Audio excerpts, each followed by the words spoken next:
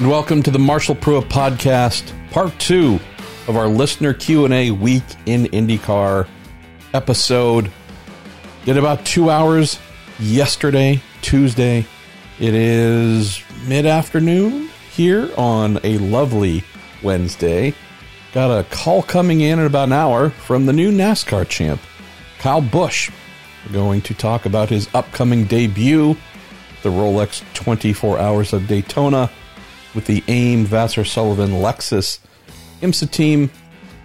So I figure why not knock out about an hour's worth of your questions, get started on the second half of the show, and I'll hit the pause button when good old Kaibu, is that his nickname? I don't know. I don't really follow NASCAR, so I apologize, but I think I've seen that somewhere. Kibu, I don't know. The dude who gets cursed at by his truck driver, I think, in the NASCAR Truck Series. Gander Outdoors, whatever that series is called. Yeah, so, and then once we're done with good old Kyle, we'll come back here and finish up the second half of your remaining questions for part 2 of our Week in IndyCar show, the listener Q&A. Fun.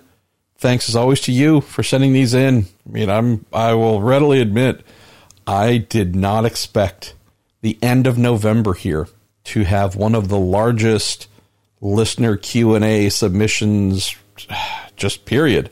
So, yeah, maybe if IndyCar calms its monkey ass down a little bit and there's less to talk about, maybe these shows will get a little bit shorter.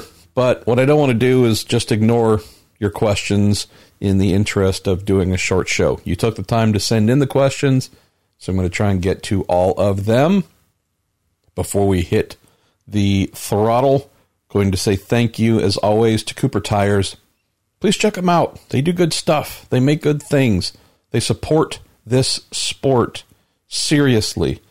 That's pretty amazing, I would say. They're very committed to what they do, even if they're not one of the biggest brand names. Pretty cool people who really want to dig into motorsports and help good folks like me and a number of others to do what they do, to support what we do. Justice Brothers as well, their automotive chemicals, lubricants. It actually extends out into agriculture, heavy-duty equipment, you name it. Stuff that I've used for decades, especially back in the day when I was a full-time race car mechanic. Also, our pals at TorontoMotorsports.com, they sell a lot of fun things. T-shirts, mugs, stickers, memorabilia. If only I had the money to buy stuff from one of my sponsors. And then finally, Bell Racing Helmets USA. Good people. They keep your brain like fully intact. Makes me think I should have been wearing one for many years before I started the podcast, because I remind you on a weekly basis, not everything is connected between my ears. All right. We're going to go here. Actually, well, this is the first question in the line, and it's just a nice little thing from Joshua Ponce. He says, I really don't have anything different to ask than the usual questions that would be presented for this week's Q&A show with the news of Sebastian Bourdais and Dale Coyne Racing parting ways. So I just want to say thank you for all the great and wonderful shows you put on every week for us to enjoy. Wishing you and your wife a happy Thanksgiving. Thanks, Josh. Seriously, that's really cool of you.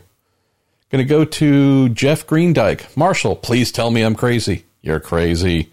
But after seeing several pay drivers get moved out of their teams for pay drivers, is this concerning for you?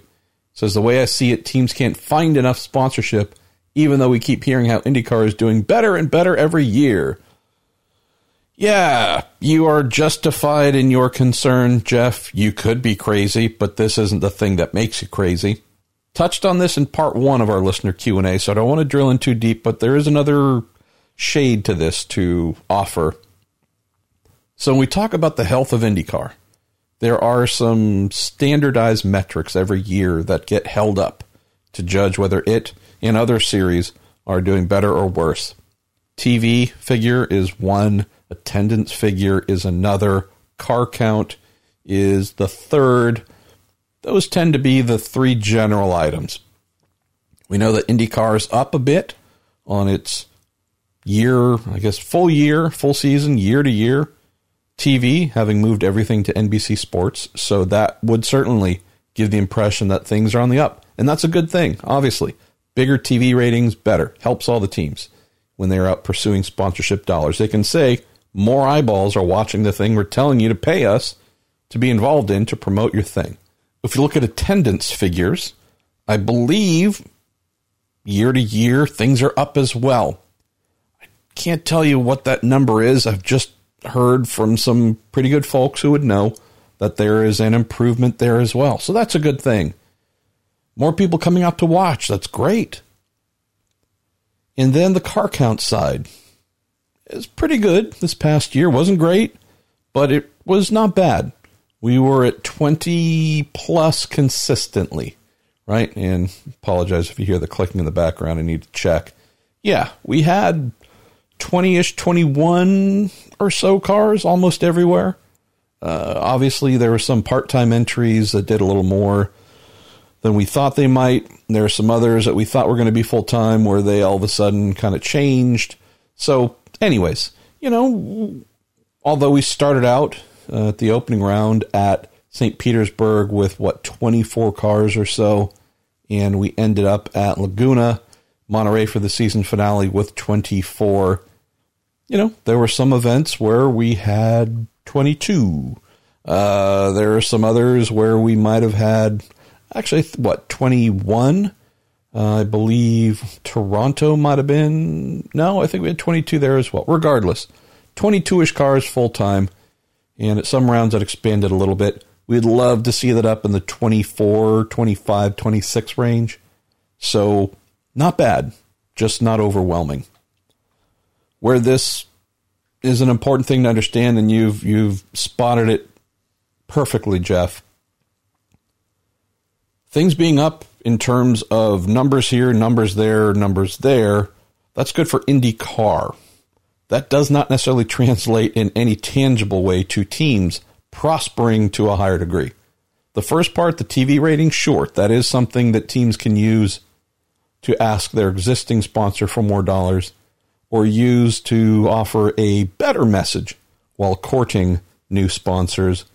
But that doesn't mean anything in terms of, more people watched, Nielsen ratings went up, therefore there's TV revenue to share. There's no revenue sharing here. I don't know if there's much revenue on the TV side. Regardless, this is something that, despite it being a yay, thumbs up, makes us feel good. It makes our heart warm.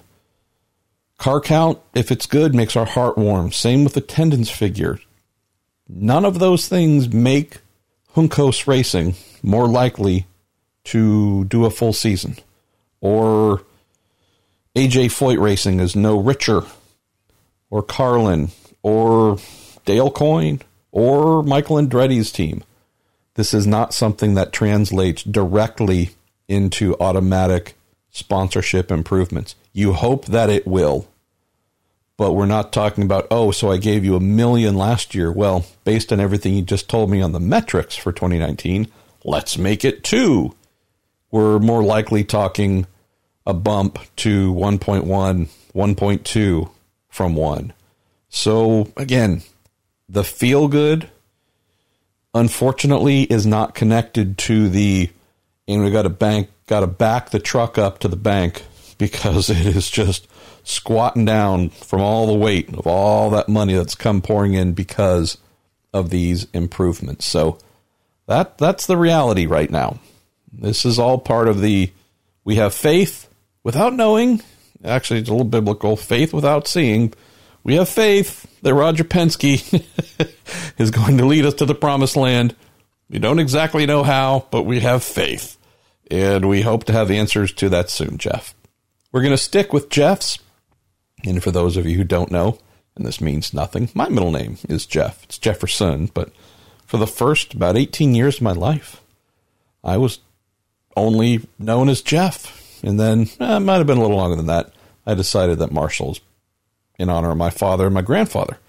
I should wear their name. So anyways, thanks to Jeff Greendyke and now Jeff Barak, who sent in asking, within the last 12 months, I've heard Ford would never come back to IndyCar racing. Then in your recent conversation with Robin Miller about who is most likely to be the third manufacturer, the immediate answer was the Blue Oval, which you agreed with. Slam dunk. Next question. What is a past history that offended Ford, and what changed to make it so obvious they are the choice? I don't know about the offending item, Jeff. That is a bit of a mystery. We just know that by the very harsh reaction by the Ford family to the notion of getting involved with IndyCar when that question was last asked and answered in print, I don't know, 5 years ago, 6 years ago, whatever it was a very harsh reaction. So that just told us that, something not happy went down for sure. As for what makes him the obvious next choice, well, it's the hybrid angle. That is something that we know Ford has probably been the loudest and most vocal proponent for in their racing activities. NASCAR to get into IMSA's DPI formula in 2022, which will have a hybrid component, electrification, and then IndyCar the same year. We know that this is a big box, they say, that must be ticked for them to play. Would say that with Roger's connection to Ford, representing them in the NASCAR side, and also the fact that we have broken the line, without knowing, Jeff, obviously, if it was a Holman George thing that has pissed off the Ford family so much about IndyCar, not sure.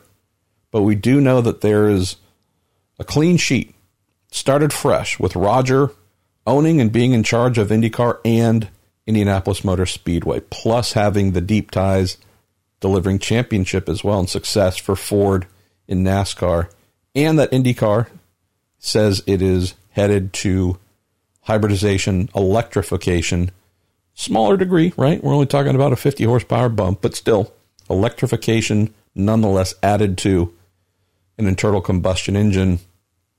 Ford with its most recent sports car program that just wound down.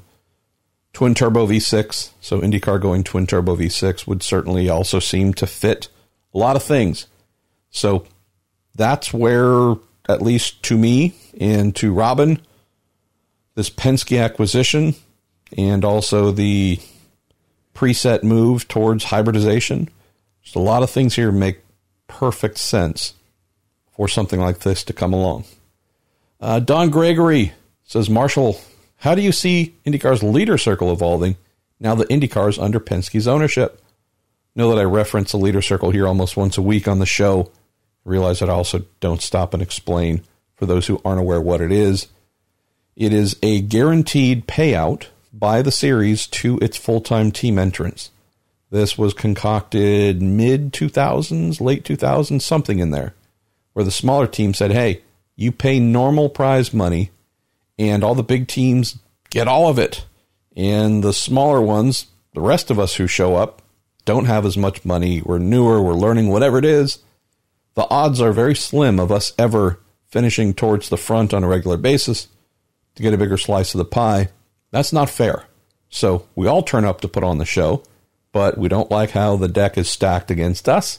IndyCar agreed, said, well, we are going to take a lump sum, divide it up evenly across all the full-time entrants, and here is your roughly $1 million a year that you're going to get in installments, provided you show up for every race. So that is the leader circle system.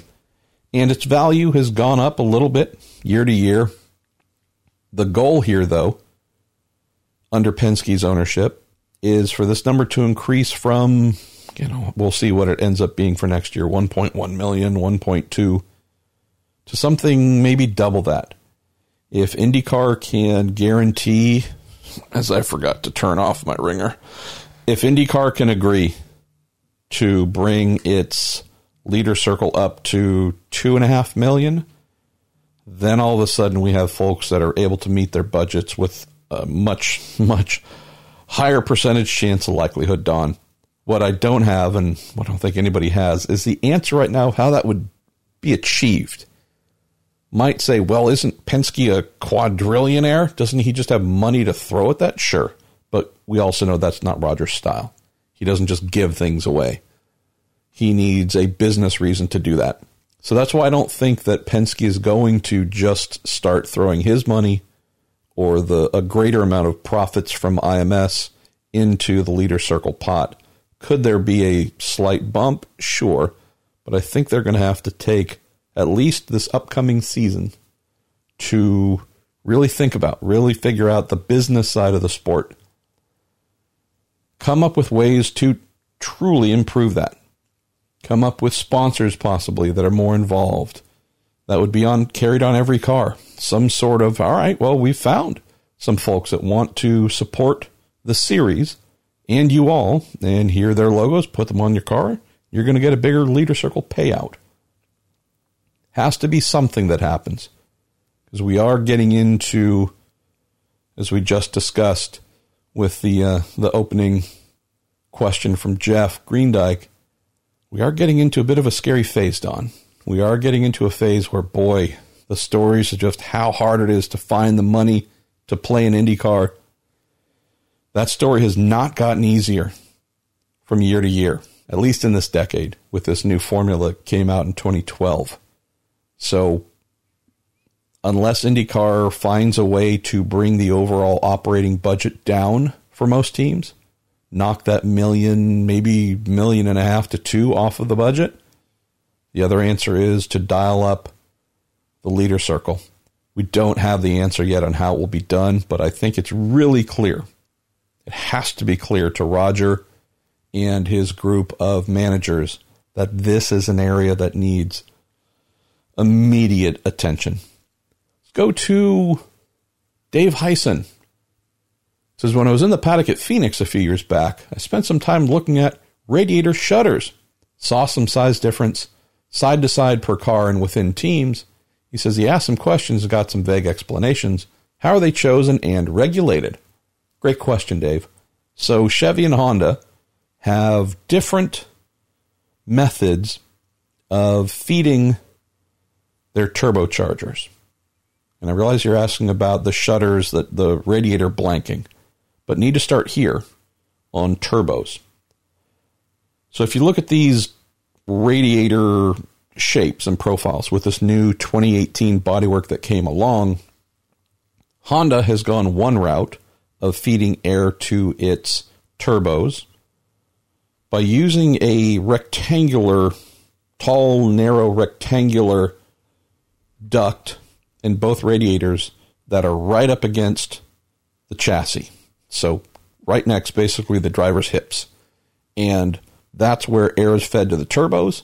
If you move outside of that, that space for the air coming into the side pods goes to the radiators to cool the motor down. Chevy, on the other hand, has done something a little bit different, where they have their turbo inlet ducting more or less dead center in the side pods. And the cooling to the radiators and such basically goes around that, but two different places. So what that means is there's no real ability to have a single spec of radiator shutters, both on the front side on allowing air into the radiator and actually on the back side of the radiator. So I'm not sure exactly which one you're referring to, but we'll talk about both. On the back side of the radiators, bolting generally to the back of the radiator, there's also some shutters, something to regulate how much flows through there as well. But if you're really looking at the blanking that teams apply to the front of the radiators, if it's a cold day, you'll see more. If it's a hot day, you'll see less or none. Those are, call it spec packages for the Chevy teams, and then a separate spec package for the Honda teams, since they do make use of the side pods in different ways, to pick and choose from. And only the items in those spec cooling kits are allowed to be used. So there you go. Let's go to Daniel Ferris. Hey, Daniel. Says, Marshall, more of a scenario than a question. He says, if a new engine manufacturer came in right now and some new teams came with them, they could have a pretty good shot at landing a nice blend of drivers. Hinch, Bourdais, Connor Daly, possibly Tony Kanaan or Elio or Montoya for the 500 probably. Seems like a good stable of drivers who are good with fans and media. So which manufacturer would you like to see? And pick a couple of drivers. Thanks as always for your effort every week, and hope that cancer's getting its ass kicked by your wife. Cheers. Thanks, Daniel. I don't know if I have I would like to see this manufacturer more than others so much. If I had to think about it, that's, again, a danger. My first priority would be which manufacturer is going to help promote its involvement in IndyCar, remind folks that it exists, bring international eyeballs to it. Just genuinely throw down. Hey, we're an IndyCar. We love it. It means a world to us. Let's get those TV commercials rolling. Let's sponsor a couple of races. Let's advertise all over. And I'll just again say genuinely, let's have Racer Magazine do a special edition. Let's name a bunch of other magazines, websites, let's bring money back into the sport. Let's grow. That's my goal. That's my priority more than anything else. So would Ferrari coming in, all right, let's say Ferrari. Well, it's big name, prestigious, and all that stuff. I don't really put any money behind what they do. They don't have to in many cases because Ferrari is a built-in brand, but again, it's going to appeal to racing fans, but it's not necessarily going to get IndyCar in everyone's tongues from coast to coast as it once was. So it'd be great for those that love Ferrari. Wouldn't necessarily lift IndyCar in that vital area that it lacks, and that is bringing its message, its awareness, its existence to the coasts, out, letting the world, North America, I guess, blanket North America with its involvement. That's why I would say I really was hoping something with Porsche was going to happen. Big company. Obviously, I know that they, by comparison to many other brands, are a low-volume manufacturer, but they're part of, the VAG group is massive, massive. And there are few brands that do a better job of activating, promoting, loving, spending, just the full ticket. Few that do things better than Porsche. Plus, it's a prestigious brand as well. After that, I'd have to think about some emerging brands. Not necessarily ones that are, truly a day old, a week old, a year old, but just ones that are trying to make their name in the industry, get more people to, if not know about them, think of them in a higher regard. That's why Hyundai comes to mind. Hyundai, they're doing some pretty big things. Not necessarily, top level in IMSA yet, but they're doing some big things. Say Kia as well. While they've dialed back a little bit in recent years on the road racing side, it's another brand that just appears to really be spending a lot of money to get folks to buy their products. Let them know that they have good products to buy. So if it's not Germany and Porsche, would say we probably would look to South Korea and a couple of its native brands that are more than capable, and at least one of those two is seriously busy right now trying to use racing to get folks to think about its products in a sporting manner. I'm pretty happy in those two areas. So I know that Hyundai joins IndyCar might not be the one that has everyone salivating compared to, say, a Porsche or even a Ferrari.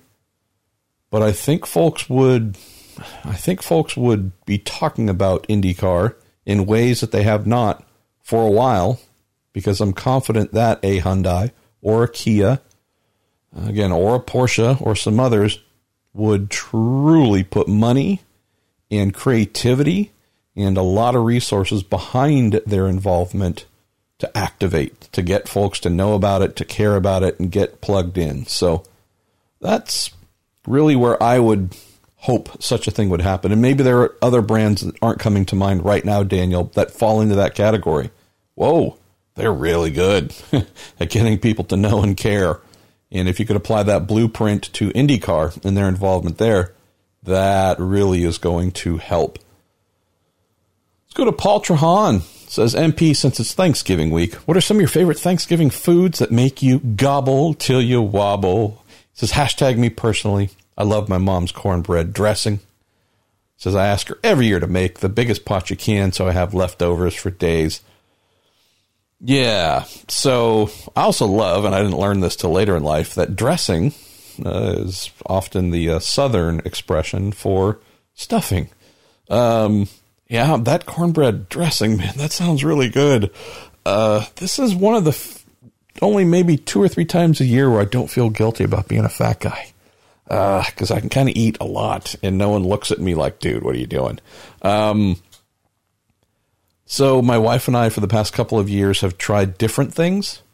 I believe last year was a soul food Thanksgiving. And it was really good.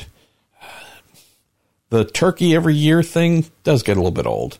So we did make a return to that this year.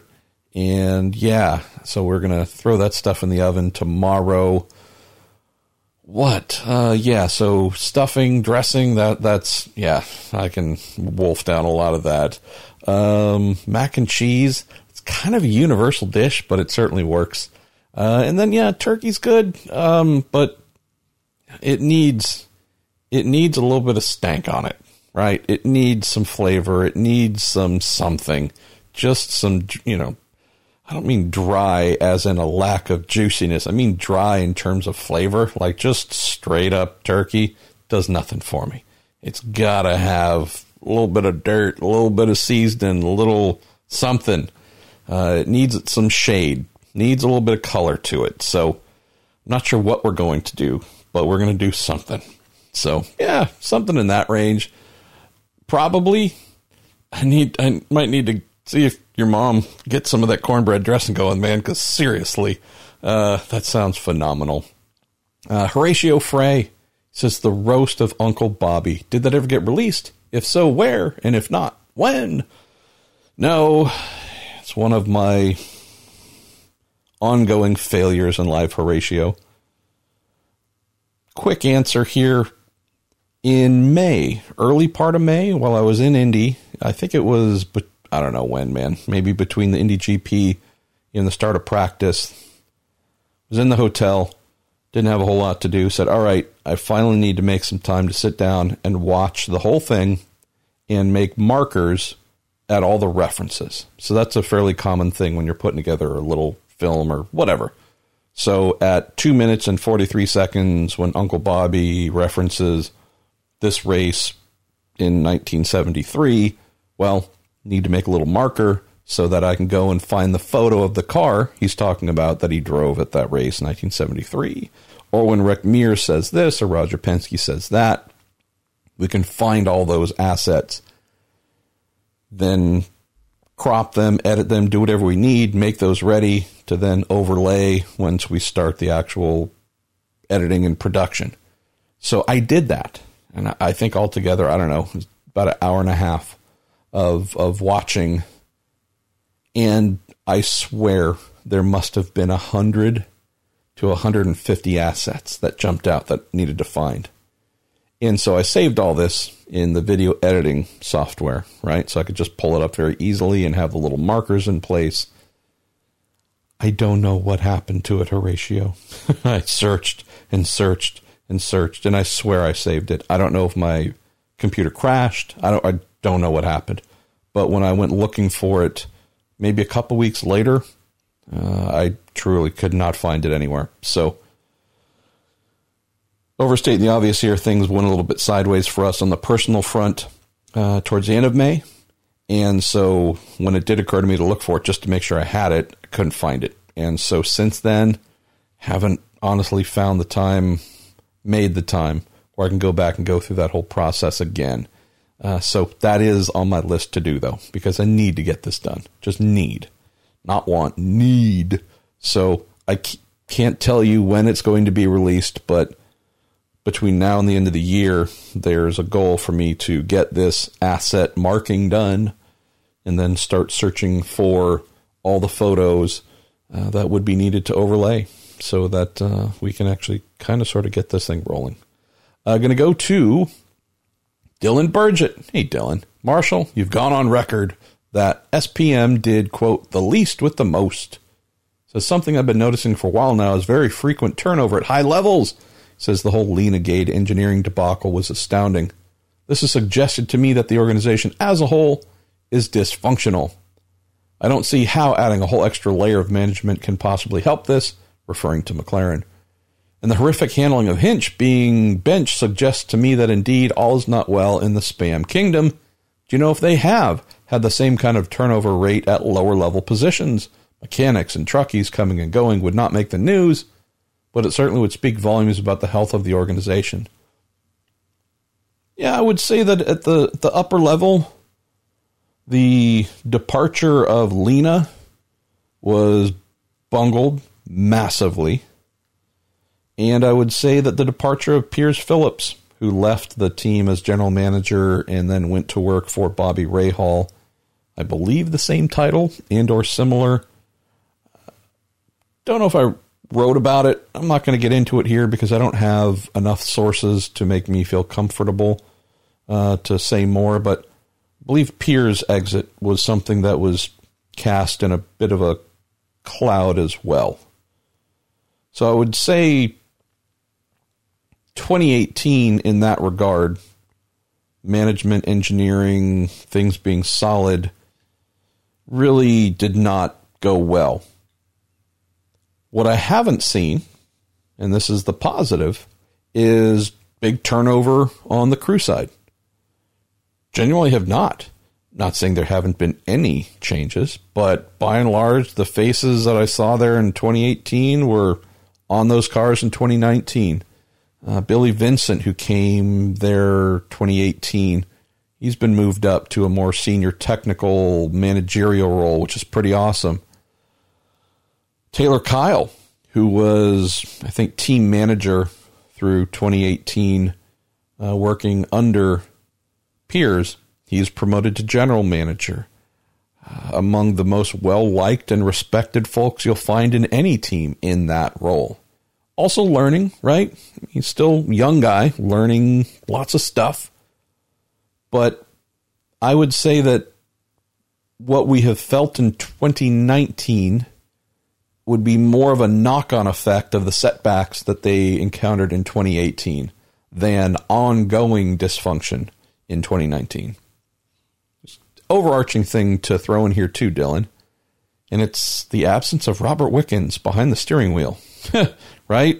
It's amazing how speed and podiums, and I know Robbie didn't win, but do any of us doubt that had he finished the season, he would have either won a race or coming into 2019, captured 2 or 3 wins at minimum and vied for a title? There's no doubt in my mind. With the insertion of Robbie Wickens into the equation, we are not talking about the team that did the least with the most. We are talking about a team that went from strength to strength despite managerial change and engineering change on Hinch's car. We should also mention that Blair Perschbacher, who engineered Robbie in 2018, stayed, worked with Marcus Ericsson, did well.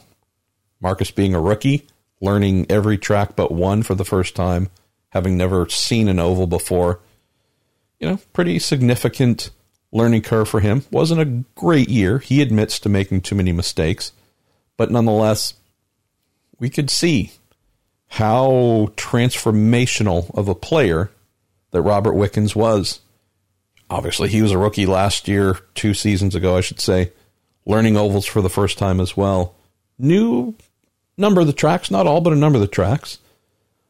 Regardless, it was just really clear that Robert Wickens was a star among stars, a very different kind of talent who could come in despite knowing very little about the car, some of the tracks, oval racing in particular.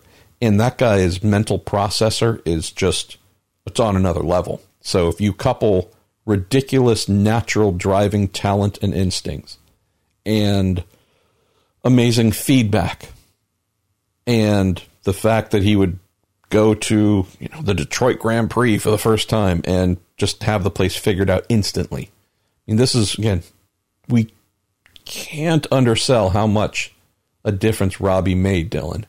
And no disrespect to Hinch, but Robbie came in as the unproven, unknown mystery number 2 driver.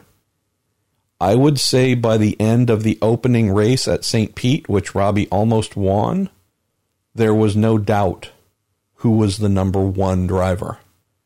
And there were very few instances. There were a couple, but very few instances where Hinch outperformed Robbie head-to-head through Pocono. And without Robbie there, without his immense talent behind the wheel, his leadership, helping on the technical side as well, some of the voids that he left were certainly not filled in 2019. Combine that, you have Hinch, who didn't have the best of years, certainly had some bad luck too, right? But just there are too many races where he's a little bit out to lunch. You have Marcus, who was learning, even at the places where we thought he would go well, he often did not. Just a year where you go, boy, it's a bit of a reset year, but amazing how much of a reset was needed after this one guy just turned the team upside down, made it his, and had SPM looking like road course, street course, little oval, big oval, wherever. That number 6 Honda, driven by Wickens, is going to the front. It's amazing how you unplug Robbie from that equation, and the team spent the year trying to figure out who they were, also having to learn the management side. So I wouldn't put it all down to dysfunction by any means, just a bit of a ripple effect, for sure, coming out of a somewhat turbulent 2018. Say the McLaren side should be a positive thing. Zach Brown, no-nonsense character, high expectation guy. Would say that Gilles de Ferran, sporting director, helping on that front, also a lot of experience. Should certainly be someone to add a new layer of checks and balances. Right? We have someone who is a champion, 2-time IndyCar champion, Indy 500 winner. There are certainly some folks within the SPM organization that have come to it that have had significant success in the sport. But this is not, as of yet, a championship-winning organization. I wouldn't say that at every level they know what that's like, what makes a championship-winning team different in how it performs, behaves, thinks, than one that is trying to get there. So a trying to get their team having an infusion of someone like de Ferran, frankly, that should do nothing but help them and benefit them in fixing, tweaking, and modifying some of the things that maybe weren't totally on target for becoming a championship-like organization. So that's how I see it. I will bet everything I have that we will not be talking about Aero SPM, Aero McLaren SP, I apologize, as the team that did the least with the most next year. If they do, if it is, I'm going to be even more broke than I am right now. But, boy, this is going to be a crazy offseason because I don't see how anybody is still working there. Let's go to Jake Wynn. It says, new MP podcast listener and childhood IndyCar fan who has rediscovered his love for the sport here. Says, I've been diving into the history of the sport and to see what I've missed since the 1990s and early 2000s. Any must-read books, biographies, or memoirs gotta have about the sport and drivers and so on. Says, love the podcast and your insights. Well, it's really kind of you, Jake. Seriously. First suggestion, and this is providing you really do want to do a deep dive, fill that memory bank on what you've missed. Hit eBay or visit, I don't know if TorontoMotorsports.com has them. You might check and see. If not, you might head to my friend Paul Zimmerman, the Motorsport Collector. I believe their site is motorsportcollector.com in Chicago. And look to buy some of the annual books, the annual publications from CART.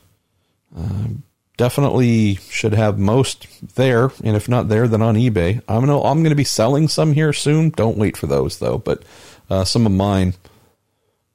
And you can go and buy full, beautiful books. Shouldn't be too much as well, $20 or less, that you want to learn about 1993, what happened, every single race, everything. Those annuals are just amazing. And they were produced up through, I think, about 2007, 2008 Champ Car, 2007. We haven't really seen those on the IndyCar series side since then, but I would head that route. Alex Zanardi's autobiography is amazing. I apologize that I'm forgetting the name of it. I used to, before we moved, had all my racing books out on the bookshelves right now. Right now I've got almost nothing, and I've actually packed most away into storage. So I could look and say, and I apologize that I can't right now, but that would be one. There's a book or two, maybe just one, but Autocourse. They did some sort of revised history of the Indy 500 that came out a couple of years ago. Rick Schaefer is one of the authors. I think Donald Davidson might have been part of that as well. Look for that. That's pretty darn amazing. I'm going to have to think about other driver biographies, autobiographies, memoirs that during this era that you're talking about. Yeah, so there's some others that aren't necessarily IndyCar, but Tommy Burns' book, Crashed and Burns, amazing. Perry McCarthy, good friend, his is just, it's the best. Yeah, I'll try and think about more, and I apologize that more aren't coming to mind, Jake. That is certainly my bad.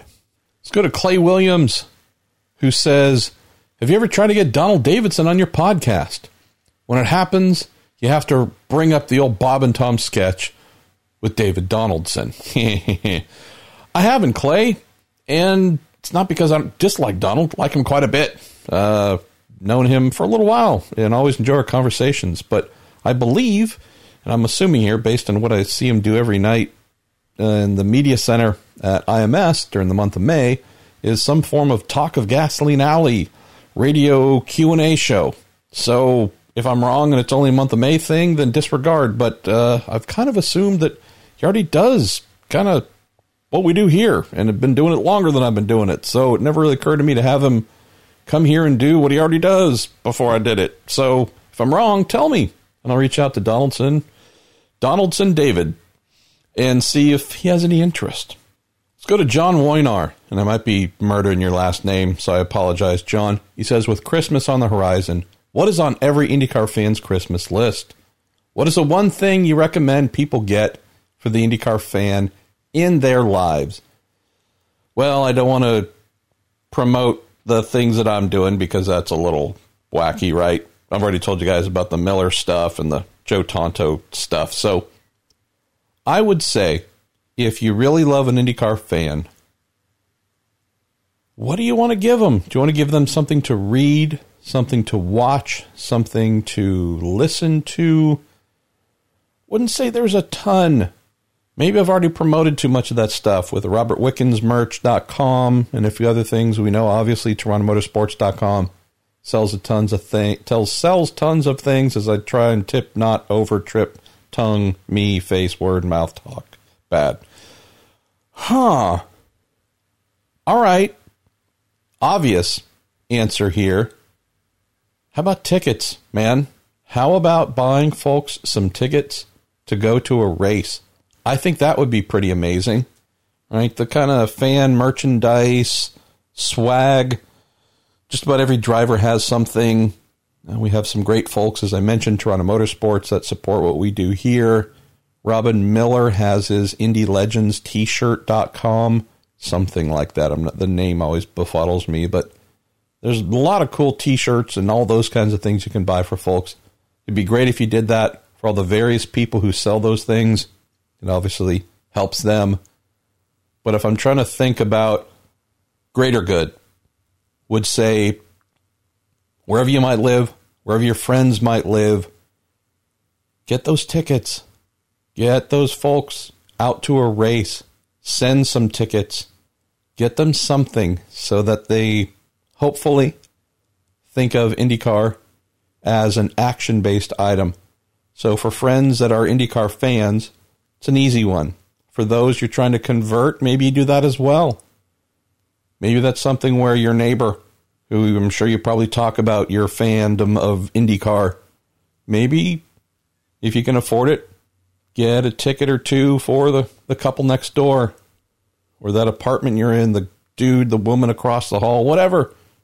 The folks that maybe aren't already converted to the gospel of IMS and IndyCar.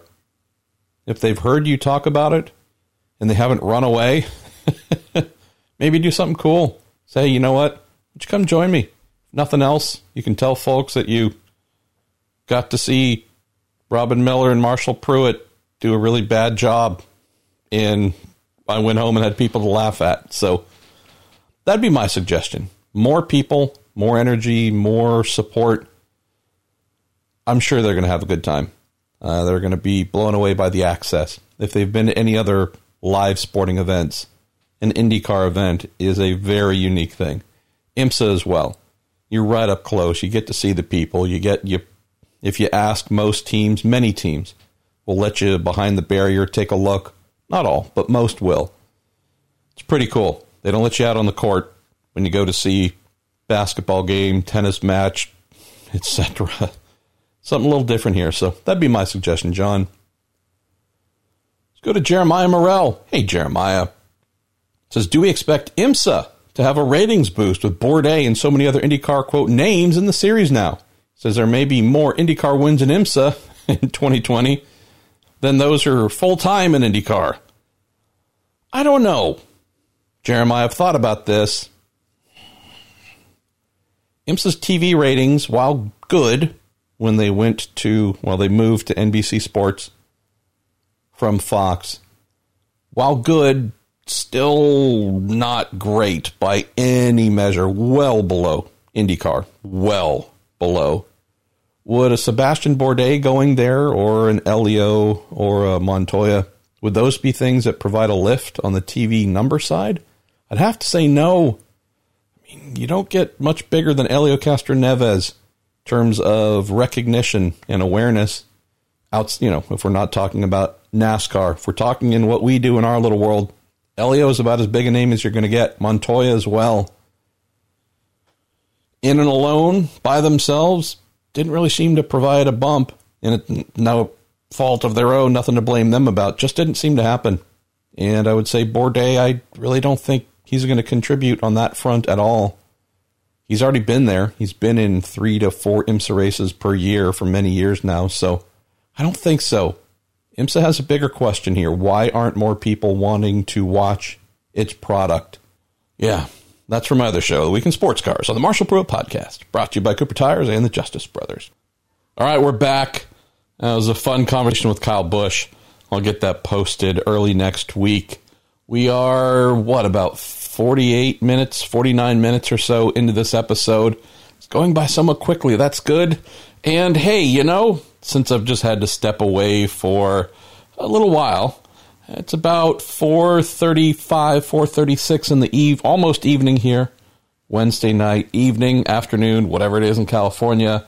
It's no longer raining hard. It is still gray outside. Sun is heading away.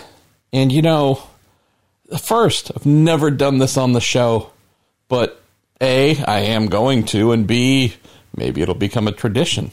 While picking up our Thanksgiving dinner that we will cook tomorrow, spend some time just killing time waiting for it to be prepared and brought out in the old beer and wine aisle. So I have cracked open the first ever beer to be consumed while recording a podcast, on mine at least. So never tried it, but it looked good and I liked the name. This is New Holland Brewery's Dragon's Milk. Bourbon barrel-aged stout. I have a policy with beer. If I hold it up to a light and can see through it, it ain't for me. I like really dark, crunchy, earthy, very flavorful beer. So let me try a little bit of Dragon's Milk here. Oh, yes. That might be my first beer of the year, friends, by the way. Not that means anything. If you're a somewhat regular listener, whenever I do mention alcohol, you've heard me say that Really don't drink much at all anymore. I might have a couple of beers a year, maybe a glass of wine or two. Not a fan of hard liquor. In my youth, I enjoyed a lot and consumed enough for a lifetime. So, yeah, I pretty much kept that throttle down solidly. And so, the appeal just hasn't been there. But a couple times a year, and now in particular, good on you, New Holland Brewery. This has got a little bit of bite, I like a beer where you have consumed something, not one of these, nothing against our pal Michael Shank, but that Busch Light or whatever it is that he drinks, I mean, that just it's like stale water. Come on, man. This is something where you don't have to buy a 6-pack. You buy one of these, maybe two, you're good. You're really good. So I like the higher octane rating, not the low octane, high volume option. So, all right. Yeah, this is probably going to happen starting here. Might be a bad precedent. Let's go to Martin Berglund. It says, all racing is founded by some sort of capitalism. The term pay driver is frequently used in F1, but not so much in IndyCar, with a proven driver of Sebastian Bourdais' quality now facing a hard time getting a top drive without funding, and a good but unproven Indy driver like Marcus Ericsson with good economic backing securing a top position to drive. Do you guys feel like something is fundamentally wrong with the sport, or economic foundations is more important than the results in previous seasons? Interesting angle here, Martin. Don't want to do too much repetition. Paying drivers have been a part of the sport seemingly forever, long before I was born. I don't foresee it changing in my lifetime. This, to me, it's at least worth mentioning that there's just such a fundamental difference with motor racing compared to stick and ball sports that I think this is just, it's par for the course. Might not like how all these things go down with Hinch or Seb or whomever, Piggott, but keep in mind that if we're talking stick and ball sports, they have enough income being generated through significant TV contracts. Every team gets a slice. Big money, big money. Also, income from just the popularity of their sport being much higher than IndyCar. A lot of people turn up for games, pay money, buy a lot of T-shirts, everything else. I mean, it's just all around. There's a lot of money coming in. You look at some of the teams with payrolls, annual payrolls of $100+ million. One team paying its players combined more than $100 million per season. And you have to understand, the businessmen and businesswomen who own those teams are making profits. So it's just a very different thing. And so when I look at, since this is our IndyCar show, when I look at IndyCar, Martin, what comes to mind is this. If the NFL, NBA, Major League Baseball, hockey had to work with the financial model that we do find in motor racing in IndyCar, where there's no franchise system, there's no slice or cut of any real income at all, other than this $1 million a year they get for the leader circle, which is, 1/6 of what's needed for an annual budget. Knowing that there's no such system and that all of these big stick and ball sports would have to then find creative ways to put together a staff, coaches, coordinators, athletic trainers, managers, HR people, communications, the star players themselves, and so on, their backups. If the NFL had to do things the way that motor racing teams do, had to use what we're discussing here about the IndyCar business model, independent teams go out and find money.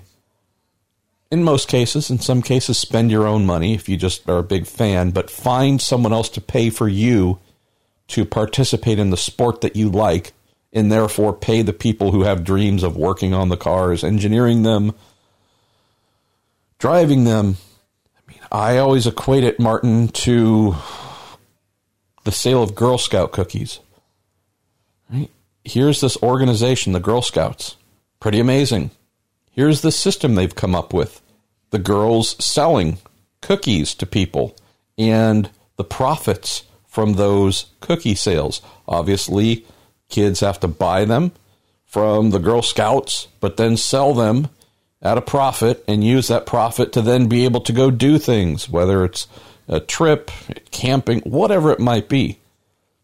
But it's going door to door asking folks if they would like to give money to get something in return to allow the person selling it to do the thing that they really like to do. It's not too far removed from that for how we do things in motor racing. And so I would just say, Martin, that while we're not fond of this system, in particular when amazing drivers, good drivers, drivers on the rise are snubbed somehow, I'm just reminded of, imagine if the NFL or whatever other stick and ball sport had to use our model. I can guarantee you that the starting five on pick whatever basketball team would have two paying athletes. Two people who, yes, they would not get hired by a team to play, but they're good enough, came close enough, they played college ball, didn't get drafted, went and used their degree in business or law or whatever to start a business, become somewhat wealthy, still remaining athletic, still playing ball, to use that money to achieve their dream, what they could not do on merit alone. Sometimes they might have the merit, but fortune does not smile on them. We see that happen in racing all the time. Look at Matty Brabham. There's no reason for him to not be a full-time IndyCar driver. He doesn't have the family money to do it. But regardless, this is someone who isn't in the sport in IndyCar, but should be. But if you look at many of the others, right? Don't mean to call him out. This isn't meant to be mean-spirited, but think of Max Chilton. Max Chilton came to IndyCar without having achieved much of anything in Formula One. Very fortunate to have a successful family that was able to help him achieve his goal of continuing his open-wheel career, did so by coming to America, has shown on numerous occasions, not as many as he'd like, but on numerous occasions, this guy can deliver, right? He can be impressive from time to time. But if we're thinking about someone who, on strict merit talent alone, if Max had $0 to offer, would any team actually consider hiring him? No, they wouldn't. Of course not. The fact that he's able to bring money, that, and it's a team that his father helps fund, if not funds by and large, that's great for him. That doesn't mean he's a bad person, doesn't mean he's a poor driver. None of these things are character assassinations. Not at all. But this is a scenario not too far removed from, imagine if your favorite NFL team was having to use the IndyCar business model, the IMSA business model, the NASCAR business model. Well, I can guarantee you, I don't know if it'd be the quarterback necessarily that would be paying to play, but maybe the center, maybe the fullback, maybe a wide receiver. You know, again, someone who was good, played college ball. Maybe, I don't know whether they got drafted or not, but had to turn to business. Maybe they have family money, whatever it is, and are able to buy their way onto the field. Racing is the only sport I can really think of where talented athletes buy their way into the sport. And the economics are set up to where, if a team cannot find paying sponsors, business A, business B, whatever major corporation that wants to promote their thing, well, then you hope that the team owner has money and loves to spend, Dale Coyne being one of them. And if that doesn't happen, or if it only happens in part, then you have the, well, hey, you're in the sport, you have talent, you've demonstrated you can do this, and you're proficient enough to drive one of these cars, but you're not at the level where Penske, Ganassi, Andretti, and so on are looking to write you a check to perform for them. And in those instances, and this just seems to be a growing trend, well, if you can pay, then we'll let you on the field. So the capitalism angle here, Martin, is perfect. I mean, it's nothing new. It's been there for a super long time. Super long time. We have the other version of this, too. It's less common, probably, than any scenario. And that's with a driver like Rinus VeeKay. He is someone who is very fortunate to have a number of sponsors that want to support him, love him, and are vested in his career and future success. And they have attached themselves to him and have helped him get into IndyCar. I would say, and have mentioned this before, if he was driving for the Andretti Autosport team in Indy Lights rather than the much smaller Juncos Racing team, I'm willing to flip a coin as to who your 2019 Indy Lights champion would be. The fact that this kid won 6 races, I think he had 7 poles, and fought Oliver Askew to the final event, ended up finishing second. I mean, seriously, this is like step up and recognize what this kid was able to do in a smaller, less capable team. Nonetheless, he didn't win that $1 million advancement prize. So to get into IndyCar, knowing that he has some home-based, some Dutch sponsors that are behind him, we have this odd scenario where here's a kid that who, if the times were different and there were more teams with budgets to offer, with money to spend, would absolutely be chasing him to hire him to drive their car. That's the talent that he has. It's not hidden talent, demonstrated talent. You don't have to look far. You don't have to understand much if you're an IndyCar team owner. Go, oh, he's doing that? He's putting up that kind of fight against Andretti Autosport with the Juncos team? Wow. Again, no disrespect to Ricardo, but, you know, there's levels to this stuff. Nobody is on the Andretti level. So here's a kid who, on talent alone, merits being hired and paid. Absolute potential to be a future IndyCar champion. But wasn't getting any looks on talent alone. And because he has sponsors who are willing to help make it happen, has gotten to IndyCar through that support. So, again, capitalism for sure. What I hope does not happen. The thing I fear, Martin, is unless we do have some sort of somewhat rapid change to IndyCar's business model and or improvement of the aforementioned leader circle payout to teams, a cut in budgets, unless we have something coming up quickly to ease the annual budget burden on most teams, my concern is the Rinus VeeKay story might become the norm. Hey, even if you have crazy talent and you're a young champion and you're the kind of person we would have hired 5 years ago, now, champ, to get into the series, you got to bring a significant amount of money. I mean, I know Askew, on top of that $1 million, I believe there's some other sponsors that have come with him too. That's the thing that worries me most, where are we heading towards something that is so broken where even the ones who should be the next Scott Dixon, Ryan Hunter-Reay, name all the veterans who are, within a couple years of aging out. This is my fear, that the ones who should be coming up and backfilling their positions are future champions. If they are having to meet that minimum funding level that the ones who don't really ever deserve being considered to be hired have to meet, that's the thing I'm scared of. Let's go to Kyle Ballard. It says, since it is Thanksgiving, who is the biggest turkey in IndyCar? mean, come on, man. It's the easiest question that I've gotten this week. It's me, right? I mean, that's pretty easy. I believe I hear the church. I believe I hear the entire choir singing amen. Going to go to Steve Garbasiak's. Formula E added 2 factory teams this season, Mercedes and Porsche, and IndyCar can't find a third OEM. Oh, man, that dragon smoke is good. It says there are 2 American teams in Formula E, but no American OEMs there. Does IndyCar have to get more international? Attract more European and Asian fans? Race outside North America?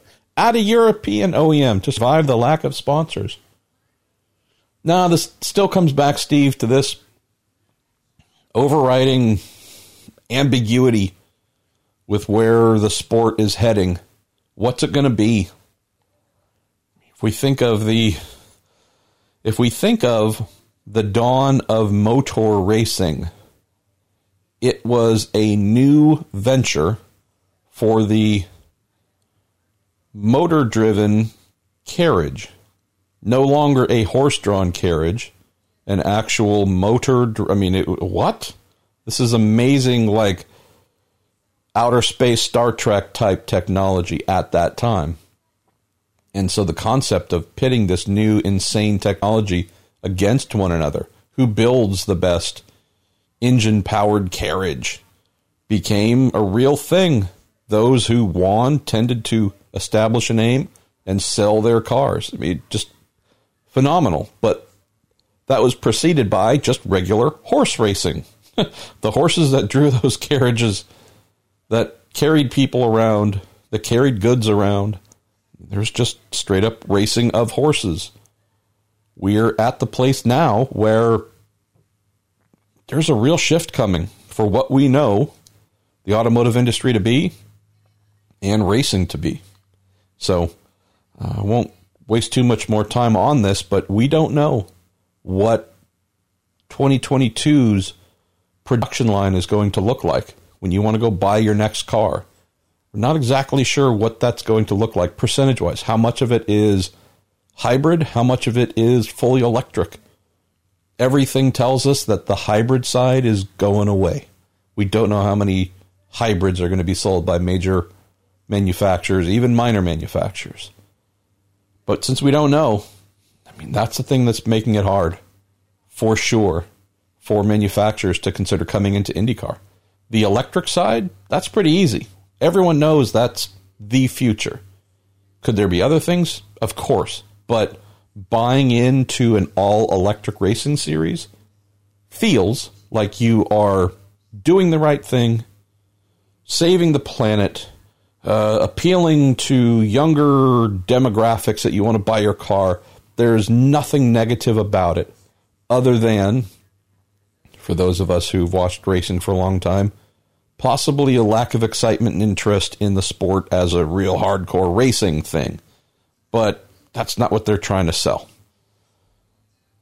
So I think as long as we're in this in-between phase, Steve, and not knowing exactly where things are going to go, I think IndyCar is going to struggle. The fact that although the number is relatively low, a 5-year commitment is what they are telling manufacturers to look for. A 5-year, $50 million commitment. Could be done for maybe 40, but engine supply, 5-year, includes your marketing and just everything. Your total expenditure is going to be 5 years, $50 million.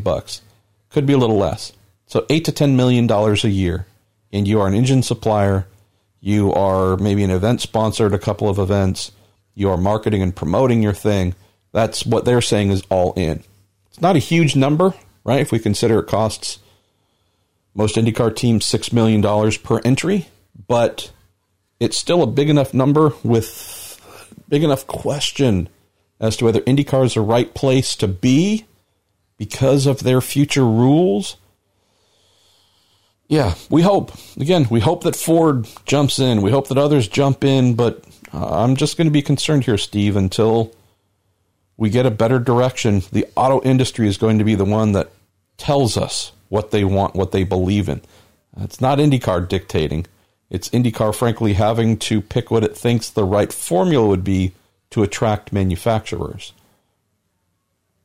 here we are, end of November, the 11th month of the year, and we had round about the middle of May when this hybrid formula was announced. I realize that 6 months isn't a ton of time to sign a new auto manufacturer, knowing that their motor, this hybrid thing they've discussed, would not be racing until 2022. We've got 2 full seasons ahead of us to complete. But it does feel like there's not the kind of momentum we'd hoped for that would lead to a third manufacturer coming in. So it just brings me back to believing the formula might not be the right one. If we see that it feels like, Steve, 47 manufacturers are playing in Formula E, like there's just not enough entries. No joke. There's not enough entries. Well, we don't have that problem here. And so if the series that's doing that cannot keep up with the demand, and the one that isn't doing that, or is going to take kind of a half measure towards that, not even half, to be honest, but go in that direction a little bit a few years from now, is struggling to get any more than 2, just tells us, man, that recipe, you might have to look through it and make some adjustments. Going to go to Snowflakey Leafs at Marco_Gallo99. Says, hey, MP, first ever question. Well, thanks. Says, do you think IndyCar Sportsnet, the people who carry the IndyCar deal in Canada, will fix that crappy TV deal? Because me and my dad have been trying to watch as many races as possible without paying a ridiculous price. So, from what I understand, the answer in the short term is no. The deal that was signed was a 3-year deal. So we've just completed one. And when IndyCar's new engine formula and possibly a new chassis comes online in 2022, that would be the first window for you to maybe watch IndyCar again, where it isn't part of this deal that seems to make no IndyCar fans happy in Canada. So I fear it's going to be the paying a ridiculous price. And I don't know if IndyCar has the leverage to work out some sort of NBC IndyCar Gold streaming option that you could do as a workaround. I just don't know. Then you add in the problems, obviously, with Hinch. And a lot of me wonders if IndyCar recognizes how big of a problem it might have on its hands in Canada. If you're one of your most popular drivers, period, but certainly the favorite son of Canada when it comes to IndyCar, and this TV deal that has turned off viewing for many Canadians, those things colliding to start the new season, big ramifications to be worried about here. Let's go to Vincent Anderson. Hey, Vincent. Says, a little bit of a rant and a crazy idea. If diehard Indy 500 fans want automotive innovation at the Speedway, then why are they so against electric vehicles? Says, I'm tired of hearing fans spout off about the great cars of the past that did something different. The 500 saw turbine-powered cars, for goodness sake. Says, the mindset of a testing ground for road car tech and having an open technical rulebook are dreams that need to die if the electric car in any form is heresy. Says, if you want to get back to the 500 as being a testing ground for auto manufacturers, then here's an idea. Have a spec chassis and maybe motors. Then the different thing would be to make batteries in a changeable unit that could be switched out at every pit stop or two. Just a crazy idea. Well, the last one, Vincent, has been floated many, many, many times over the last, decade. The battery swap out at the pit stop. And this is something that Don Panos was hoping to do with the, I forget the exact name, Green 4U chassis or something like that. He was wanting to build and bring to Le Mans, and it seemed like almost everything between the front wheels and the rear wheels, except for the little area carved out for the cockpit, was just a big, giant battery cassette that would get pulled out and then the fresh one plugged in during a pit stop. I think it'd be amazing. I'm with you on this. I really am. Part of me believes that this decades of spec cars has just, for those that were used to open tech, it's just beaten folks into submission to where they just don't want to hear about different, new, or crazy or strange. Then the other thing too, man, and this is just a straight reality, is there's a lot of IndyCar fans who never knew that stuff, who were never there, who had no idea, have no idea of what it's like to look out and see a Renard competing against a Lola, competing against a Swift, competing against a Penske, and so on and so forth. And 5 different motors. Goodyear versus Firestone. And this team with a Renard doing something different aero-wise at the Michigan 500 than another team with a Renard. And the Lola team over here trying this, and they built that, and there's a new such and... I mean, that time, while it was amazing, don't discount how many people just don't know that, who weren't there, who didn't see it, didn't feel it, and therefore have no attachment to it. Grew up in the spec era, and I mean, that's just the way it should be. So I hear you. I do find it a little bit silly that some of those who are saying we need to go back to those days of openness just scream bloody murder at the concept of electric, hybrid, whatever. But I also think there's just a lot of lack of understanding. The amount of mailbook, that's a new one, mailbag questions Robin has gotten. This is going to be Formula E, right? It's going to be all silent, right? Oh my God, no. It's not. It's not. There just seems to be a real lack of understanding about what this is. So I'm with you, Vincent. I think of what could be coming with this hybrid power plant, with adding a kinetic energy recovery system and the 50-ish horsepower punch it's meant to deliver. I think of it as no different than when IndyCar went from being all naturally aspirated to the addition of superchargers and turbochargers. It fundamentally altered the powertrain technology, night and day. And so this addition of forced induction added a lot of power, changed so many things about how motors were built, about their durability, about their everything. Everything was modified when we went from just a standard natural air-breathing 4-cylinder Offenhauser to an Offie with a turbo. I mean, wow. I mean, the power went up. Everything went up. Crazy. Well, that's how I think of this. Whether it's a battery-based energy recovery system that captures, that takes kinetic energy through electric motors, sends that to a battery, converts that energy back into something that's deployed through those same electric motors at the wheel, or heading to the wheels, and putting that power to the ground. I just think of it as a power adder, but just a different, newer, more modern form of it. But I also realize, too, Vincent, that my experience in the sport is probably different from many others.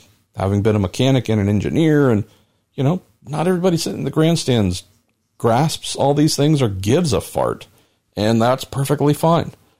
Makes it somewhat understandable for however many folks say, I don't like it. What? I don't get it. I just want to see good, fun racing. Cool. Not everybody has to care about what's beneath the bodywork. All right, we're going to go to Christopher Davis. And after Christopher, I've got 4 questions to go. Christopher says, hey, Marshall, every time someone brings up the possibility of a conflict of interest with Roger Penske buying the series, you rightly point out that Roger would never do anything dirty or underhanded to gain an advantage.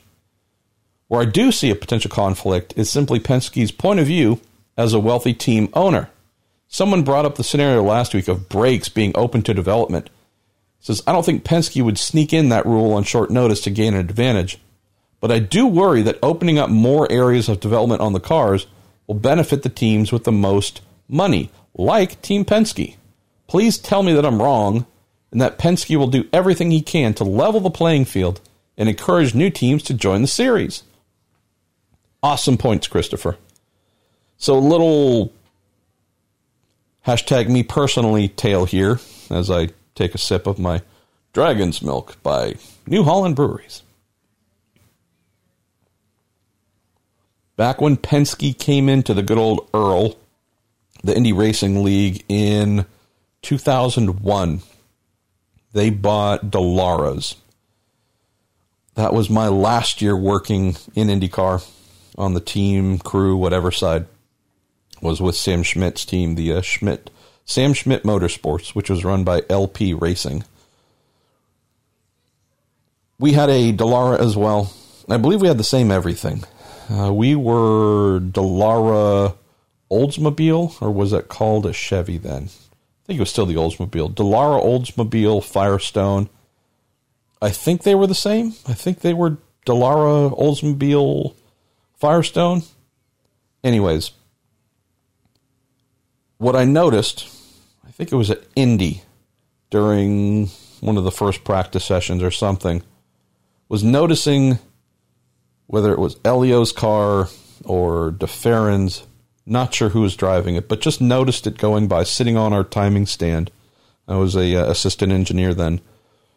Watching their car go by, sitting on the timing stand, paying real close attention to it, noticed that the back of the car, the rear tire ramps, little pieces there, the outer edges, trailing edge of the floor in front of the rear tires, noticed that they had different aero treatment than anyone else. And that was my first thought along your lines here. Well, this is a new team to the Indy 500 in the IRL era, right? Obviously, Roger had won a million races previous era, but nonetheless, they're back.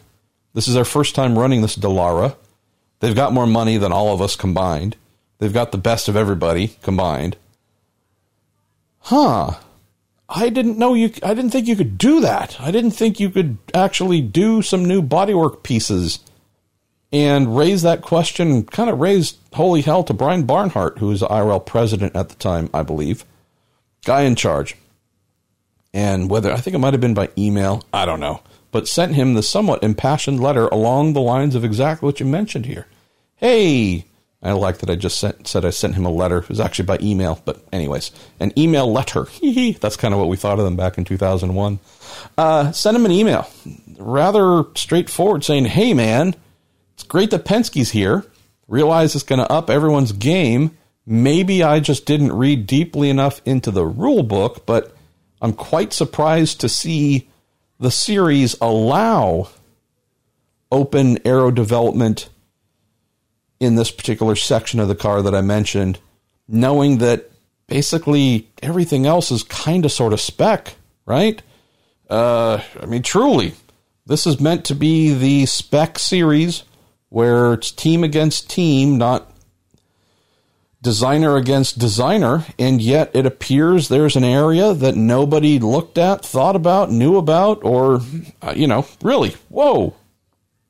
And, well, I don't remember the meat of the reply. It basically went something like, I don't know what to tell you, man. It's in the rule book. They read it. They did it. And if you didn't, well, get some better glasses. While I didn't care for the general response, I understood it. And it was, as it is right now, that is permitted.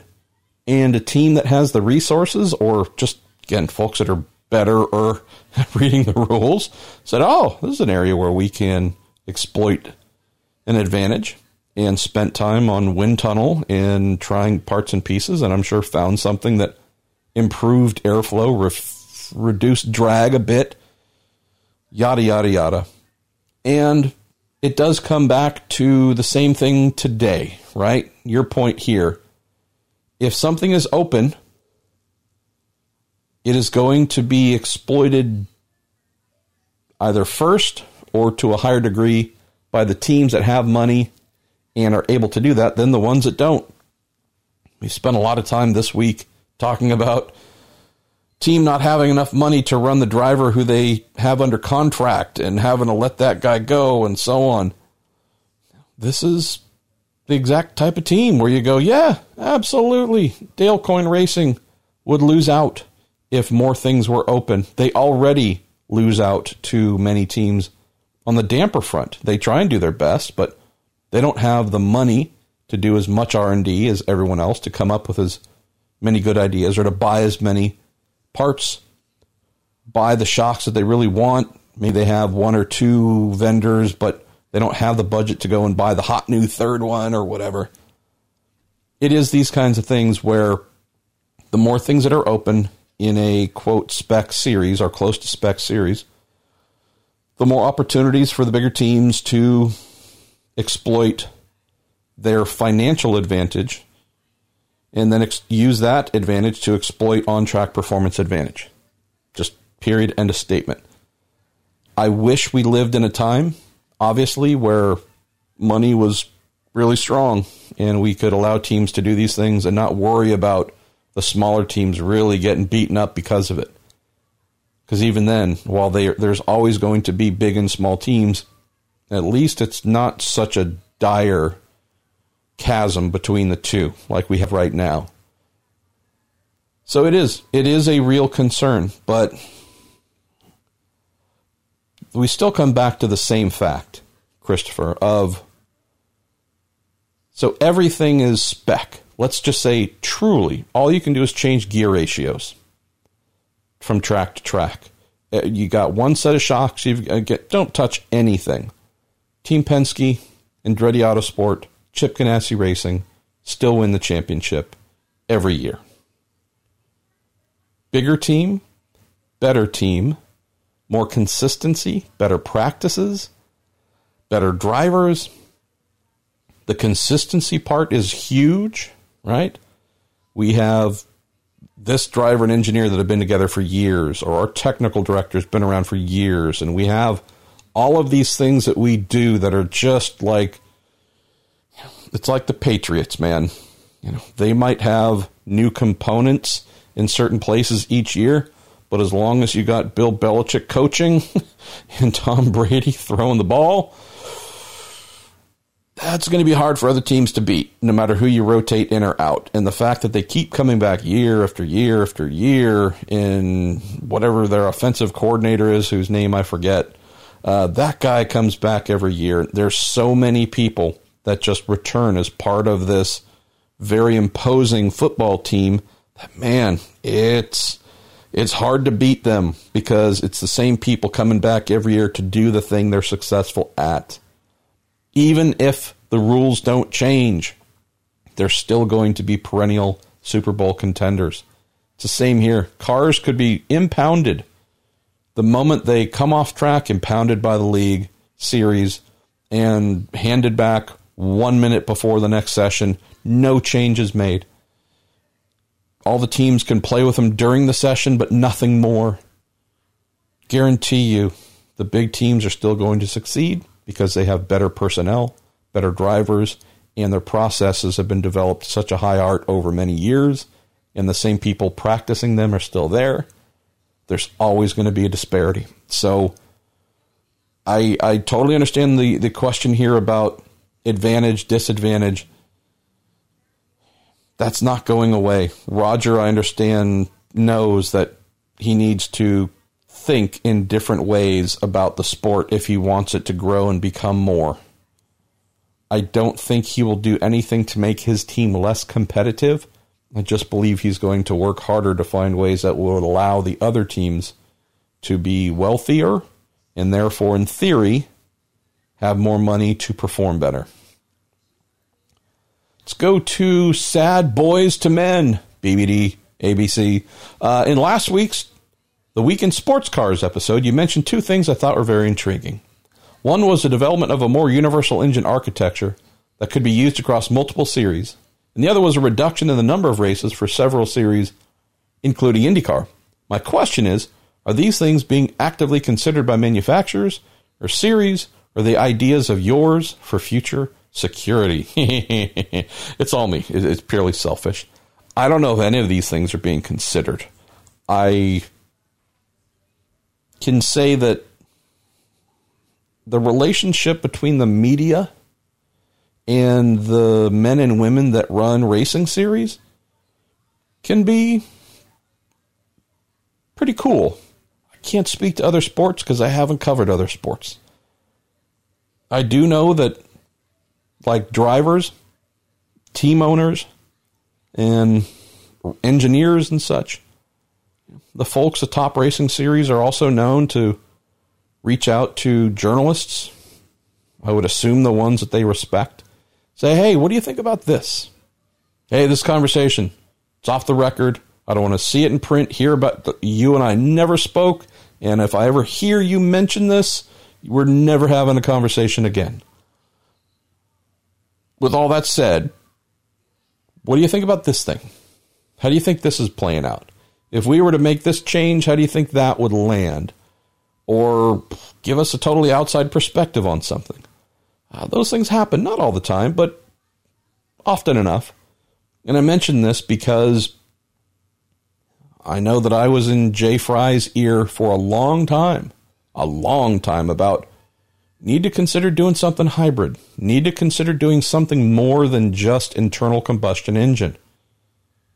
It's not because I want things to change for the sake of change. It's because I'm seeing what's happening elsewhere in the sport, and where manufacturer support is growing, it's in series where they are not solely internal combustion engine.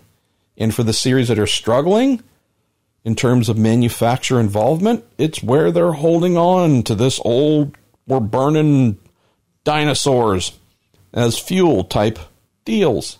So just for the health of IndyCar, you really need to get out of this strict, fast and loud and authentic mindset.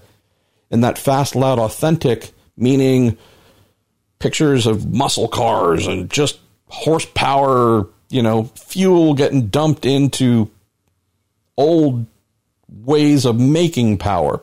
Got to realize that electric horsepower is becoming the norm, if it isn't already. Seriously, alternative fuels, not just E85, but what else is out there?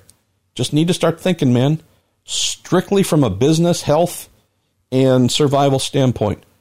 If you're going to tie IndyCar in to 5 years, 7 years of just more pure or burning fuel and nothing else, I'm not confident the series is going to be around. And keep in mind, the original formula they announced was just that. No hybrid whatsoever. And they ended up changing course. I am not claiming they did that because of me. I can guarantee you there are many others saying the same thing. But it's enough folks who care about the sport saying, hey, we're seeing things elsewhere, trying to share them with you. You might want to reconsider a little bit. So I mentioned that because what about reducing the number of races? What about looking to IMSA? Maybe even NASCAR. I don't know, but at least IMSA to say, hey, engines in your DPIs, your top tier manufacturer prototypes, what do you think for the future? Because we're going in a newish direction, a different direction. Wonder if we should be smart and come up with something that allows Chevy/Cadillac to have a motor that's used in both series. The same thing. Again, one needs to do 24 hours, one needs to do a couple of hours. So built to different specs, but at least the same bones. That sure would make it easier on their budget. Honda/Acura as well. And again, I'm just throwing out names. If Mazda was able to do that, build a motor that's legal in IMSA's DPI category and could also be used in IndyCar, that'd be pretty amazing, right? All of a sudden, you're not having to convince manufacturers to spend $50 million over 5 years on something that is only good for this one series. I just got to believe that if you're going to the chief financial officer and the chief marketing officer at your automotive brand and saying, hey, we want to do this stuff in racing. Do you think we could get a little more budget if we did it where we built this thing once, or, kind of commissioned the building of this new design, and there'd be versions of it that different spec for one series than the other, but more or less it's kind of sort of the same thing? I gotta believe those CFOs and CMOs would absolutely raise their hand and say, yes, that's amazing. Because before we were going to have to spend a ton if we wanted to play in both. Now, this one area that's kind of common, it's a huge savings. Plus, it gives us flexibility we didn't have before. I just got to believe, man, that would actually go a long way. And so these are the kinds of things that I will throw at a Jay Fry or a Mark Miles. Probably not this side. Mark doesn't really understand the technical side, nor should he. He doesn't have any experience. But yeah, these are absolutely things that I do and will continue to throw at the Jay Frys of the world, or those who are in charge at IMSA, wherever it might be, and say, just saying, here's an idea. If you haven't already thought of it, more often than not, they'll come back and go, yeah, idiot, we were on that 2 years ago, and it's coming along nicely, but thanks for being last to the party here. But yeah, it's not an uncommon thing for folks in the media side, at least, to say, hey, here's an idea. Sometimes folks don't laugh in our faces when we offer them as well. Let's go to Ben Sports 87. Says, hey, Marshall. Robin mentioned in his latest article that Sam Schmidt was told to zip it on Hinchcliffe by Arrow before Hinch was dropped.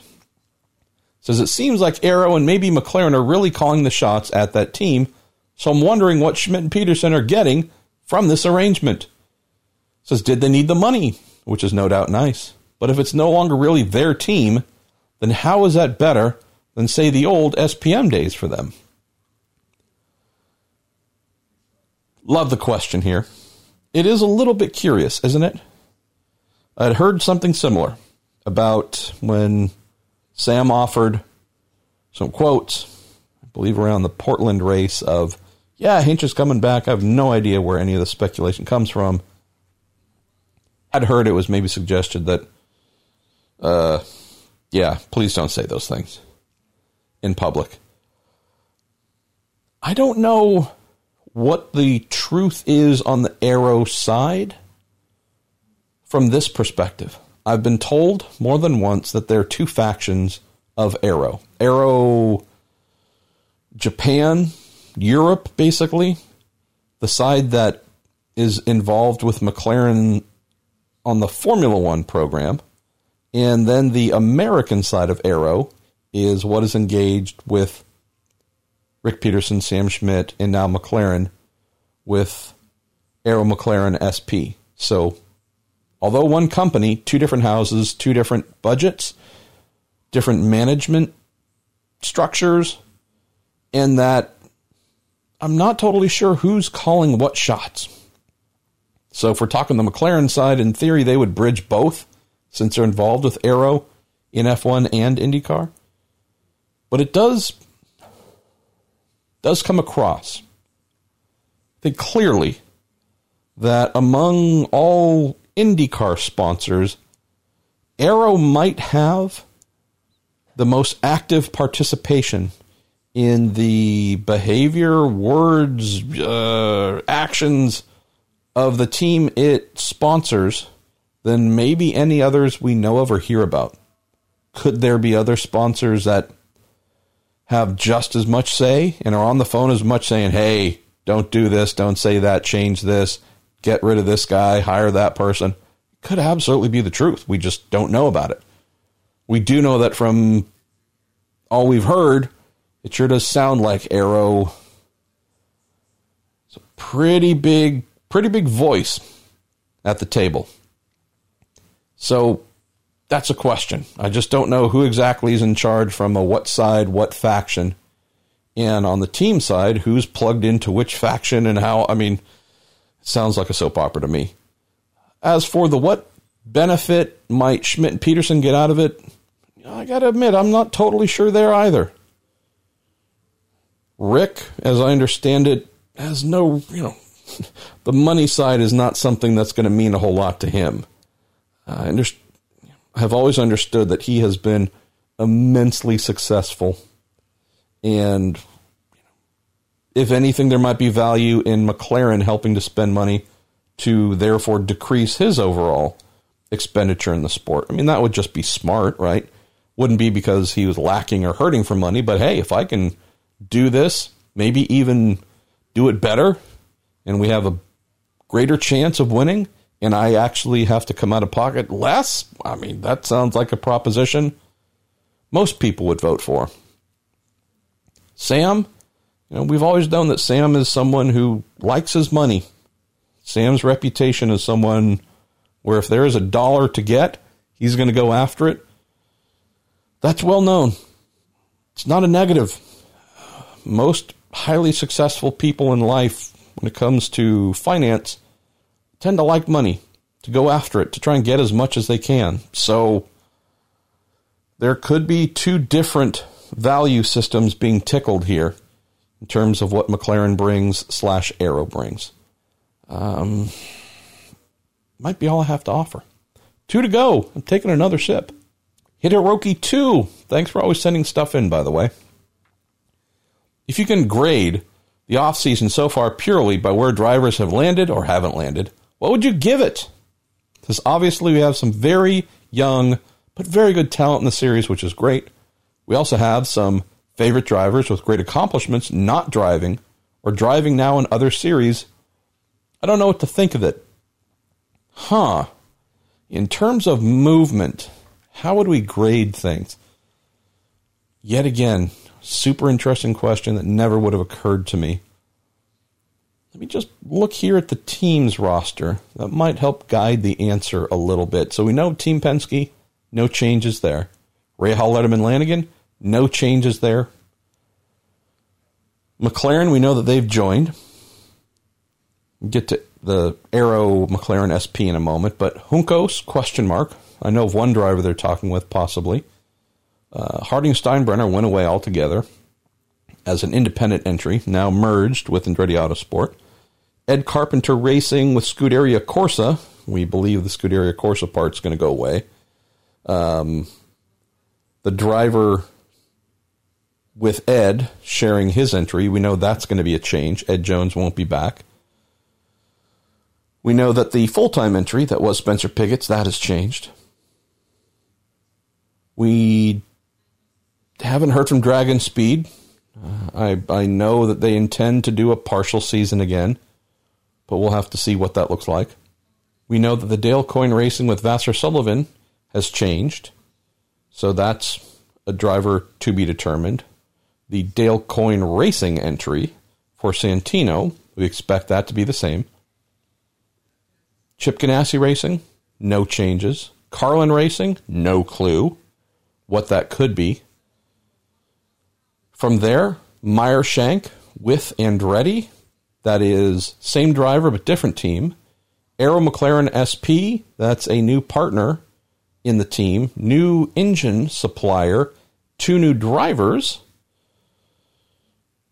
I did say there's no changes at Ganassi. True in terms of keeping who they had, but they've obviously added Marcus Ericsson. So apologies for that little brain fart. Andretti Autosport kept all their drivers from last year, added Colton Herta with this Harding Steinbrenner program, and AJ Foyt Enterprises. We expect 2 new drivers. Is Kanaan still maybe in the frame for something? Maybe, but wasn't it 2-3 months ago where we were hearing about a handshake deal and it's going to happen? We're about to celebrate Thanksgiving, friends, and there's no contract, nothing announced. If in this post-contract era where signed contracts, handshakes, verbal agreements, and everything else don't mean a damn thing, where do we rate the possibility of a verbal and or handshake or whatever you want to call it that was done between Tony and the team saying, we're going to have you back? Well, man, that contract continues to not show up now. We're almost into December. Doesn't mean it couldn't happen, but it does mean that if they wanted it to happen, it would have happened already. I'm not sure how to answer the question, though, in terms of a grade. So would an A mean it's been an amazing offseason and an F mean it was horrible? Or would an A grade mean it's been crazy and I doubt we'll see anything crazier? And an F would mean that was really boring, not much for who would land here and there and all the changes and whatnot. I'd have to go with that latter option. I'd say it's been an A. I'll go an A minus for the insanity and changes and here, there, and people moving and whatnot. Because while I think there's nothing crazier that could happen, I no longer feel confident in making that statement. It seems like there's new levels of just wacky tobacco getting rolled out here. So I'll go A minus, knowing that an A, even an A plus, in theory, could happen. At the halfway point of the Indy 500, after 100 laps, all cars will pit, and the Brickyard 400 will be held. And then when it's over, IndyCar drivers will come back and finish their race. So it's the Speedway 900. I mean, I just pulled that out of my backside. I also know that there's a part of me that thinks, if Roger Penske can buy the frickin' Speedway and IndyCar, why couldn't this happen? There was no logical argument for the first thing to happen. We'll just forget logic because it seemingly doesn't apply. So I'm going to go with an A minus because it's been crazy, but potentially.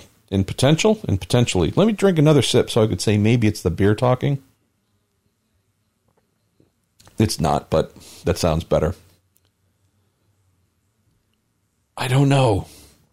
I think my level of worry, we're not at DEFCON 5 anymore about what am I going to wake up to tomorrow. But, yeah. I realize this is my weekly IndyCar show. I will say that while it's not IndyCar, there are some things that I know of that are coming at the end of the 2020 IMSA season that worry me. Worry me very much for the series' health. Obviously, I'm not going to mention them because I haven't written about them because it'd be premature to do so, but I think we've gotten all the crazy stuff out of our system now for IndyCar.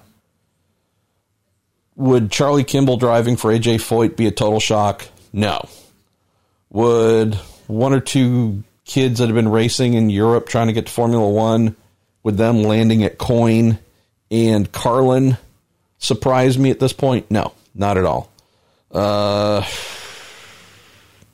Could we have one of the most insane Indy-only driver collections ever?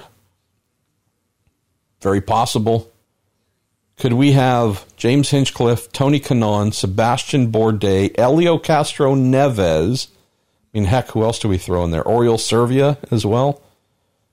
You know, we could have some real ridiculous names where you go, they're showing up as ringers for the 500 for somebody. I mean, that pool's going to be pretty deep. But yeah, I'm more worried about some of the things that are 10 months away, 11 months away news-wise in sports car land than I am IndyCar with all the stuff that we've gotten through. So I'll go with an A-. Last question here from N. Burke. Says, why doesn't some rich guy snatch up a couple of good drivers like Bourdais and Hinch while they're available? There's got to be somebody looking at getting into IndyCar, and having some experienced drivers would really help a new team grow. Saved this for last, so I don't want to depress you all, but this is just, this is maybe the reality comes crashing down episode of the listener Q&A, because there's just a lot of reality to deal with here. N. Burke, not sure if you've sent in questions before. I apologize for failing to register that. This rich guy you mentioned, we miss him. We love him. We miss him, though. And I wouldn't want to limit this to guys. Could be a gal, though we haven't really seen that, but would definitely say that if we're staring at 2020, the possibility of a wealthy man or woman doing as you mentioned, someone wealthy wanting to get into IndyCar, having a bunch of amazing drivers to possibly hire. We haven't seen him. We haven't seen her in a while. There have been new teams to come in, of course, but that wealthy buying cars and going to go hire some really good drivers, and we're going to be here, right? I don't mean for a year or two. I mean coming in and here comes the money. I want to go kick everyone's ass because I am a successful business person and I'm going to just apply my competitive juices from that world to IndyCar racing. Watch out. I haven't seen that person in a while. The last one to do it was Mike Harding. And in his first full season, 2018, by round 4 or 5, was looking for a way out. Some extenuating circumstances in there. If you know about them, good on you. If you don't, I don't want to get into him now. The guy has created some problems for himself in his personal life, and I don't feel the need to go through that whole scenario again. But he bought cars, bought everything, set up a shop, set up a team, did all these things. Huge, passionate fan of IndyCar. Successful family business, paving and whatnot. Recently sold it, by the way. He came in, this exact model, and was terrified within a few months of that first full season with all the invoices coming in, saying, whoa, what? No.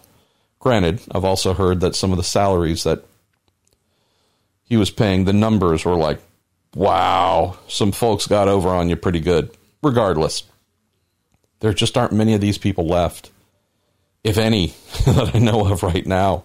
That's the problem.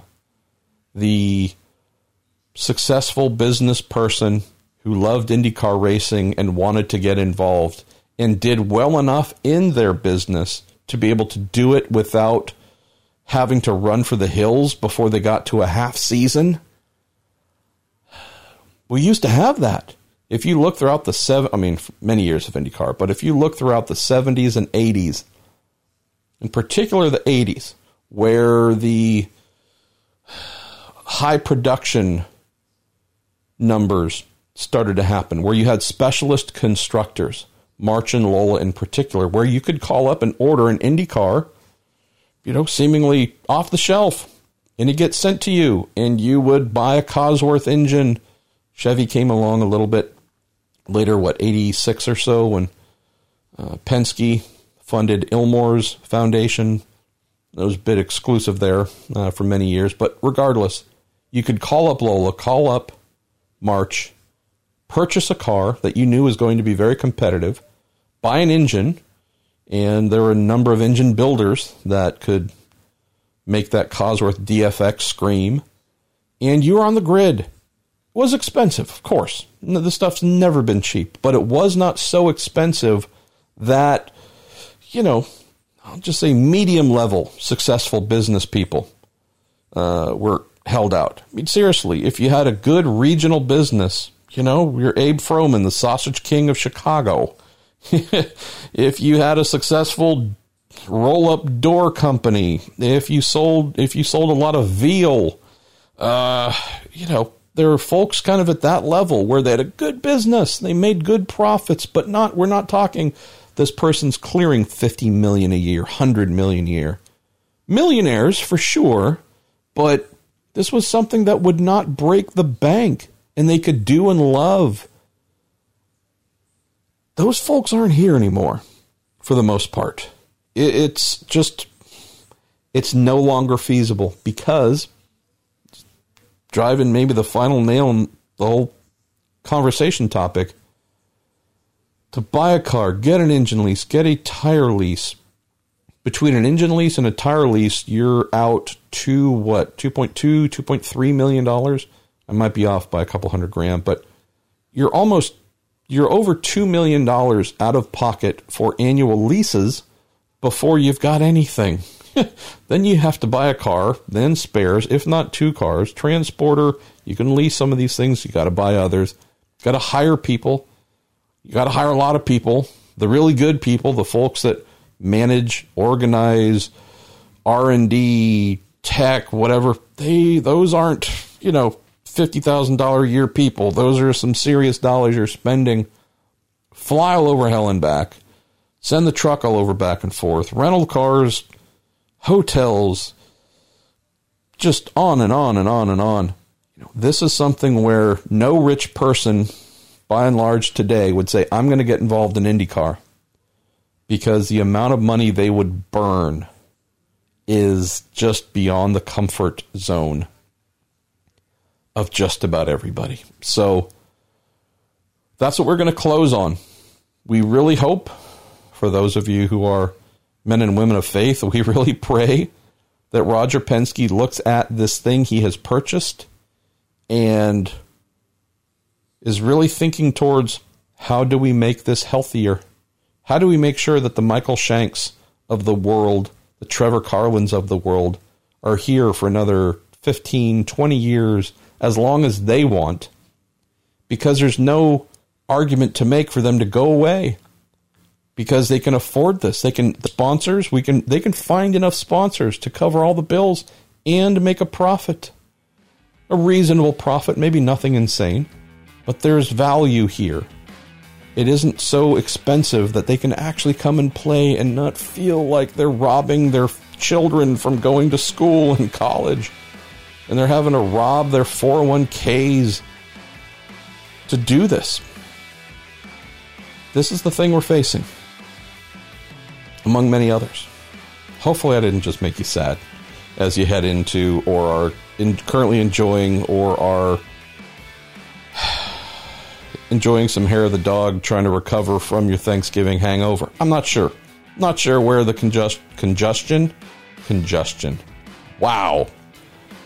consumption of this podcast is going to fall in your week, but I hope you enjoyed it. Also know that I gave it as a preface for the part 1 of the listener Q&A. Not trying to polish this turd too much here. It's an unpolished turd.